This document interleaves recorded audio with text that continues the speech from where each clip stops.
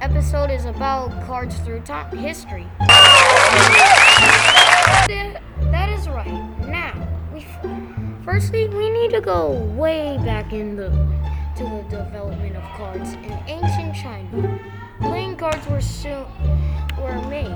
Soon, it started to be noticed from Europe. Of 1370, cards were noticed to be fun. Pretty much so, cards became popular. Can you believe it? 1370. That's such a long time. Maybe dinosaurs were playing Go Fish. Now let's dive into this episode with its details and history. In ancient China, playing cards were just hand-painted paper. They used to have a game called the leaf game. In the 9th century, members of the Wei clan were playing a card game. And that was the leaf game. But we can't just say that. New things were invented for playing cards.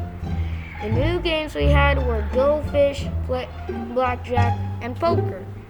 Alright, we got games, but what can we do without their meaning? The meaning of playing cards was that the 52 cards in a deck was to represent 52 weeks in a year. Also, did you know that spades, clubs, diamonds, and hearts represent personality? Clubs represent the peasantry and achievement.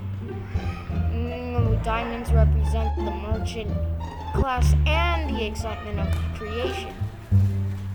Hearts represent the clergy and the struggle to achieve inner joy.